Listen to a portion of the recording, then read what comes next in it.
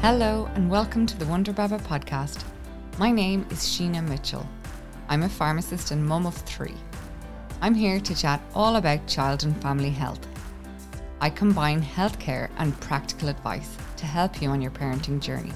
I really hope you enjoy the show. Okay, today you were telling me that at school it's Autism Week. Mm-hmm. Did you know what autism was before this week started? Yes, but I didn't know what it's like to have autism or all those stuff. What's different for someone who has autism from someone who doesn't? Well, sometimes they can see something differently and they can only focus on one thing and everything else would be blurry. Okay. And it's a lot louder for them, like if it's for a siren. And some autistic children or adults or can't speak or walk. And that must make it very hard, mustn't it? Because there's a lot of noise in the world. Yeah. And there's a lot of busy places. So what kind of places do you think would be the hardest places for people with autism to be? Like theme parks, carnivals, a city. And what kind of noises even around the house might be tricky, or at school? Maybe at home, the Hoover, hair dryers, the kettle. Do they annoy you as well? Yeah. Me too. It's a good reason not to hoover, isn't it? Mm-hmm. And in school, what kind of noises might be tricky? Maybe kids shouting outside when it's their yard, because you need to keep the windows open. Yeah.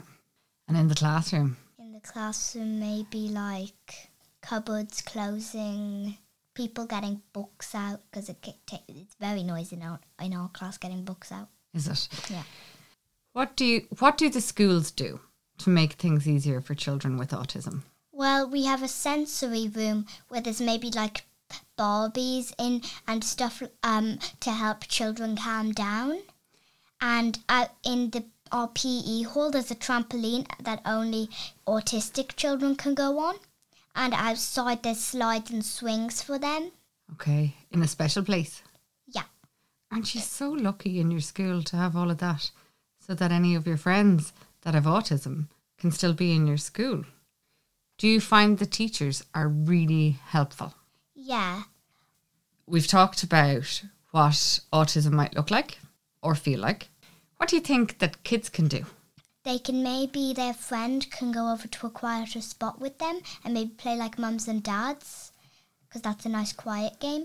And they could ask how they would like them to talk, because like it's louder for them if they talk regularly. Okay. How do you think things like the trampoline or sensory rooms help kids with autism? Well, Why is it so important that they have those things? I think it helps them calm down, and it just makes them feel relaxed. And normally those rooms are quiet, so they're not worrying about noises and stuff. What about if your school didn't have a sensory room, or it didn't have a swing and a slide, or people around who understood what it's like to have autism? Do you think the people with, autism in your school, what do you think they would feel, and where would they go? I think they'd feel like scared, unhappy, maybe sad. Maybe they'd just sit on the bench outside, and in class, I don't know, maybe they'd put their head down on their arms. Yeah, and that's not very nice, sure it's not. No. Because we always try to include everyone. And I think if you get to know someone, regardless of what's different about them, you can see all the wonderful things about them. Do you think it'd be good for kids to remember that sometimes children with autism find it hard to make friends? Maybe they just get left out because they can't do things that other people can. I don't think that's fair. And I think everyone should be treated equally. You're so right.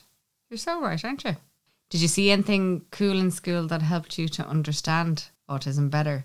Well, we watched a video Well, so first it showed what everyone can see with no autism, and it was just cars driving. A girl dropped her balloon, it went up into the sky, and then we watched how an autistic kid would have seen it, and the kid was focusing on the balloon, and everything else was blurry, and everything was suddenly just so loud. Very hard to deal with. Sure, wouldn't you be exhausted all day? Trying to concentrate on one thing and then everything else. Yeah, so you'd need a break, wouldn't you? Yeah. That is why it's so important that kids with autism can get the relaxation time they need to help them get some energy reserves to go back and face their day. It's been lovely chatting to you. You're meant to say, it's so lovely talking to you, Mummy. You're so great. It's been so lovely talking to you too. Much better. There we go.